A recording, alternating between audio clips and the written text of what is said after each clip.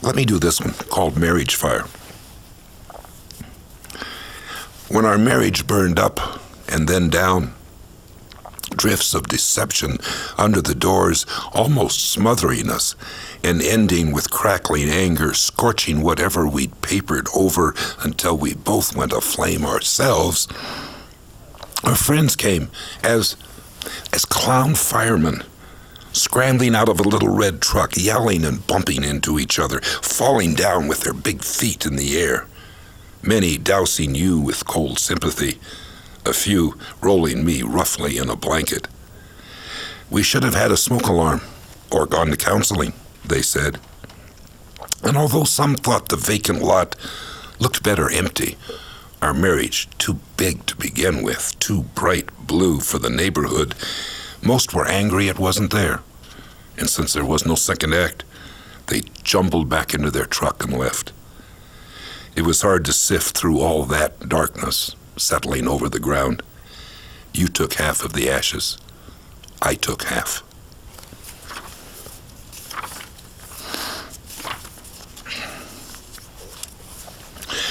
This turns out to be a love poem. It started out by making a mistake in buying a book.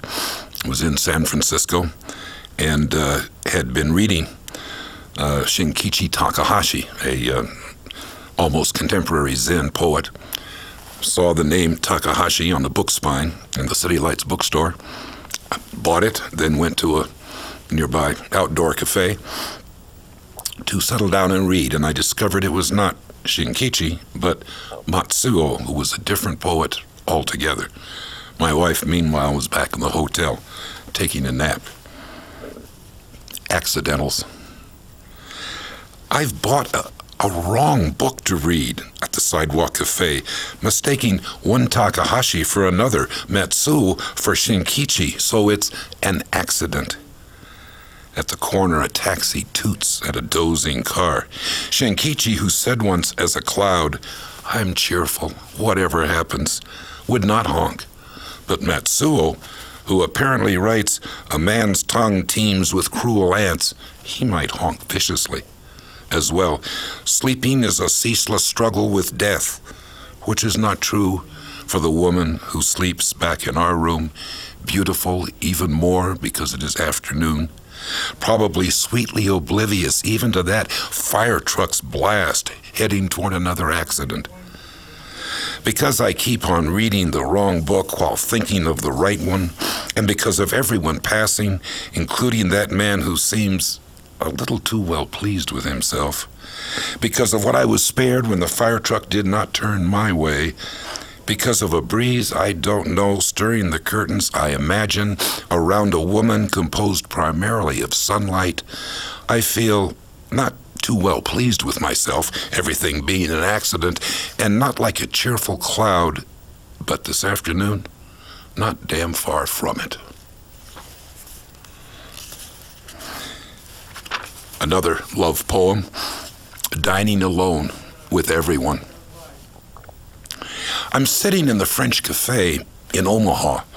Large photos around of people sitting in a French cafe in France, no doubt, shadows now of shadows, and I'm sipping the house Cabernet, thinking of you in another city, and suddenly feel the heavy thrill of loving swell in the ruby globe of my chest.